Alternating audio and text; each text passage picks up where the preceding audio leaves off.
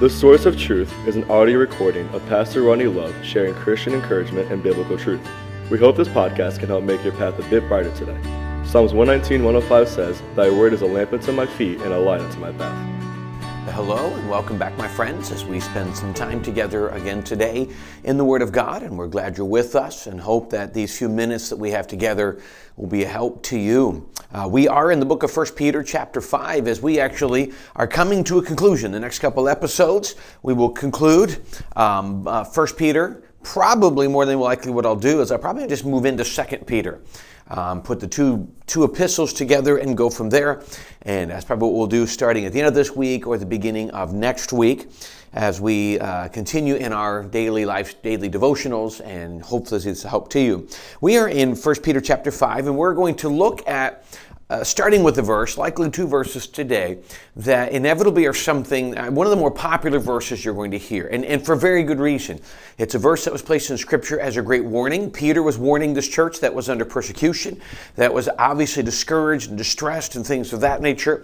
And as he's warning about all of the suffering that they in persecution they have or will endure, he gives him another warning about Satan's active role in this. And so inevitably you've heard pastors at some point, or myself, quote this verse and preach and teach on this verse.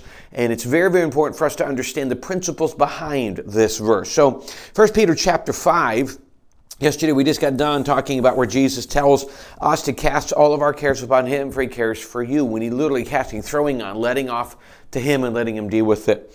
But at the same case, and granted, we recognize we have to do that on a daily basis until God has resolved the circumstance we're in. But verse number 8, then He gives us another warning.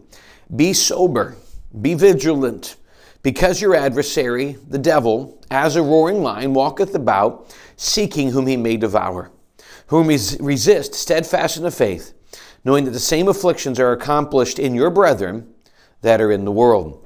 So when we look at this passage, you definitely see a situation here where you've got the description of Satan's attack, Satan coming at you, Satan trying to do certain things and trying to do certain work in your life. And so here, what does he tell us to do? He gives us this warning, not necessarily just to say, Satan's coming to get you, oh wow. He's saying, hey, you should be aware. Please, I think there's a section, another verse I want to reference. Let me give you one explanation. Yesterday I was asked a good question in church last night before church, and I think it's a good precursor to what we're going to say here in the next couple of minutes. One person commented to me, I thought once I got saved that Satan could no longer bug me or cause grief in my life. The way we need to understand it is once we are saved, we can no longer be possessed by Satan, controlled, heavily influenced by Satan, because we have the Holy Spirit living inside of us. You cannot have two living in the same place. Since now our body is a temple of the Holy Ghost, Satan cannot get in there. But he can oppress us. He can cause grief. He can bring struggle into our life. He can torment us. He can do things on a daily basis to strive to get us to quit. So he is an active role. Now, please remember, we can look at that and sometimes we say, well then, what's the point? We can't overwhelm him. No, we cannot. But remember, we're reminded that greater is He that lives in us, that is the Holy Spirit, than he that lives in the world, that is Satan. So we must remember that while Satan has some freedom in this world, and while he and his armies will strive to bring grief and attack us, they have limited ability because the Holy Spirit who lives in us is greater than them. You know, it's interesting, for years I thought this and even heard this phrase, that the battle in life, in the world, really, what is the battle between Satan and Jesus? Here's the problem with that. That puts Satan and Jesus in equal ground. And that's not happening. Satan is just an angel. He is a created being by Jesus, who created him, by God. God is not equal to an angel. Jesus is God, almighty, omnipotent, powerful God. There is no rough battle between Satan and Jesus. Satan is just a created being who's been given some freedom in this time, and at some point Jesus is going to throw him off. Although he is powerful, we serve an even more powerful God. So we can overcome these things. So in the warnings we look at, what we're careful to do is not to become overwhelmed thinking there's nothing we can do because Satan is truly still working. So what do? He tells us, first of all, to be sober. Literally, it's the same idea. When you're not drunk, you're sober, which means you're aware. When you are drunk, when you're not sober, you are unaware of your surroundings. You're unaware of what's going going on and even unaware of the foolish things you might do. When you're sober, you're aware. You're aware of your battles. You're aware of your weaknesses. You're aware of Satan and his tactics. In Ephesians, the Bible tells us we're to be aware of the wiles or the devices of the devil. That Satan works more than one way, and he tries all kinds of different things. He rarely comes to us in obvious bad. He was the most beautiful creature ever created, so he's going to come to us with deception and temptation and lure and fun. It's going to look good. It's not going to be like Satan's evil guy coming to beat us over the head. He's going to be a deception. So be aware of his tactics. Be aware that he's coming. Be aware of your weaknesses. The Bible says that if we are aware of our weaknesses, if you feel like you won't do anything, take heed that you fall.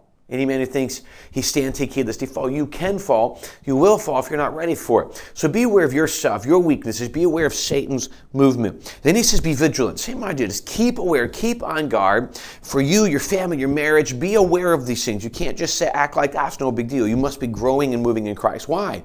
Because your adversary, the devil, as a roaring lion walketh about seeking whom he may devour. The idea of him seeking whom he may devour. He's walking, and he's watching a lion. I don't know a whole lot about this, but I've watched enough and learned enough to understand this. When a lion is attempting to attack its prey, generally what it does is it looks for generally the weakest spot. And he's going to find the one that is going to be the easiest to kill, and then he's going to go out and attack its prey. When Satan, as a roaring lion, as a lion coming out, he is seeking your weakness. He is seeking the best way he can come at you. And all he has to do is watch. Now, he can't read our minds. He can't read our thoughts. He has no control supernaturally in that area over us. But he can watch us. He can watch, and frankly, it doesn't take long to watch us to see our weaknesses. And don't get me wrong, you're not going to hide your weaknesses. It is unfortunately who we are. So he's going to see that. He's going to see the sins we battle with. He's going to see the things that we get victory over. So he's not going to attack you in an area of which he doesn't think you're vulnerable. So he's going to get you in your vulnerabilities. But he's watching. Now, again, we can't perfect ourselves, and so these things are still going to happen. But if we are aware that they're coming, then we can prepare. So the key is just be aware that Satan is going to use your vulnerabilities. And so what do? You go to the Word of God and you strengthen yourselves in these areas of vulnerabilities. That's why he tells us to be sober. And one of the areas to be sober and aware is of your vulnerabilities. What is it in your life where you are weak? Where are you weakest in your life? Please, the Bible tells us in Hebrews that if we're going to run the race, we need to set aside every weight. And then he says we need to set aside the sin that easily besets us, our vulnerabilities. The things in our life that, no matter whether we admit it or not, are the things that we trip over, the things we battle with, the things that seem to really get us. And we're weak in. Those are the things we set aside, and we can choose to set them aside. So we must come to this reality of what Satan is doing, that he's there. We're aware of his tactics, aware of our weaknesses. You see, if I'm aware of my weakness, I can then dig in Scripture, and I can find out from Scripture answers to it. What is it, okay? I can study Scripture for what I do in my thinking and maybe mental health, things of nature, when I'm discouraged. What do I do when I'm easily angered? What do I do? We could go on forever about all the different things, areas of which I know I'm weak. Trust, faith, things like that. What do I do? What steps do I take? Well, my challenge is get into the Word of God and study those things. Reading through the Bible, reading through a book is often very great, but sometimes one thing we need to do is we need to maybe get a topical Bible or some kind of study help and just sit down and say, what can I learn about this topic? What is it in my life, my thought life, my struggles, my tongue, my anger? And we could go on. I don't like to name a bunch because I might not name what you're going through. You know what I'm talking about. God's probably telling you right now what it is. And that's good because he wants to help you with it. And so at that point, what is it that how can I grow in this area of my life? And that's what we're striving to do, is to find strength. He's told us in Ephesians, we know, having done all to stand. Our goal is to stand. We stand by putting on the armor of God. I challenge you to take a moment, read Ephesians 6. Read the armor of God. I put it on every day. It's not something that I got once and I move on. I put it on. Please remember, though, the armor is depicted. That kind of armor rarely had any protection in your back, because God's not going to protect us from running away. He protects us as we're going towards the enemy, going forward for God, and God will bring that protection. I'm encouraging you to just keep your eyes on Jesus. It's easy if you're not careful when we begin to talk about Satan and his armies and his tactics. It's easy to become overwhelmed. Can I say this? It's easy to give Satan more influence than he deserves. While he is powerful, why he can be frightening to the average American, average Christian, average human. He is weak in comparison to the God who lives inside of us. So if we're willing to feed the Holy Spirit, live in the Holy Spirit, if we're willing to let him rule in our lives and follow him and let him fill us and guide and to continue to go that, then we can have power over that Satan. But if we're going to live in sin and we're going to ignore the things of God, we will not have power over Satan, and then we will find ourselves struggling in life.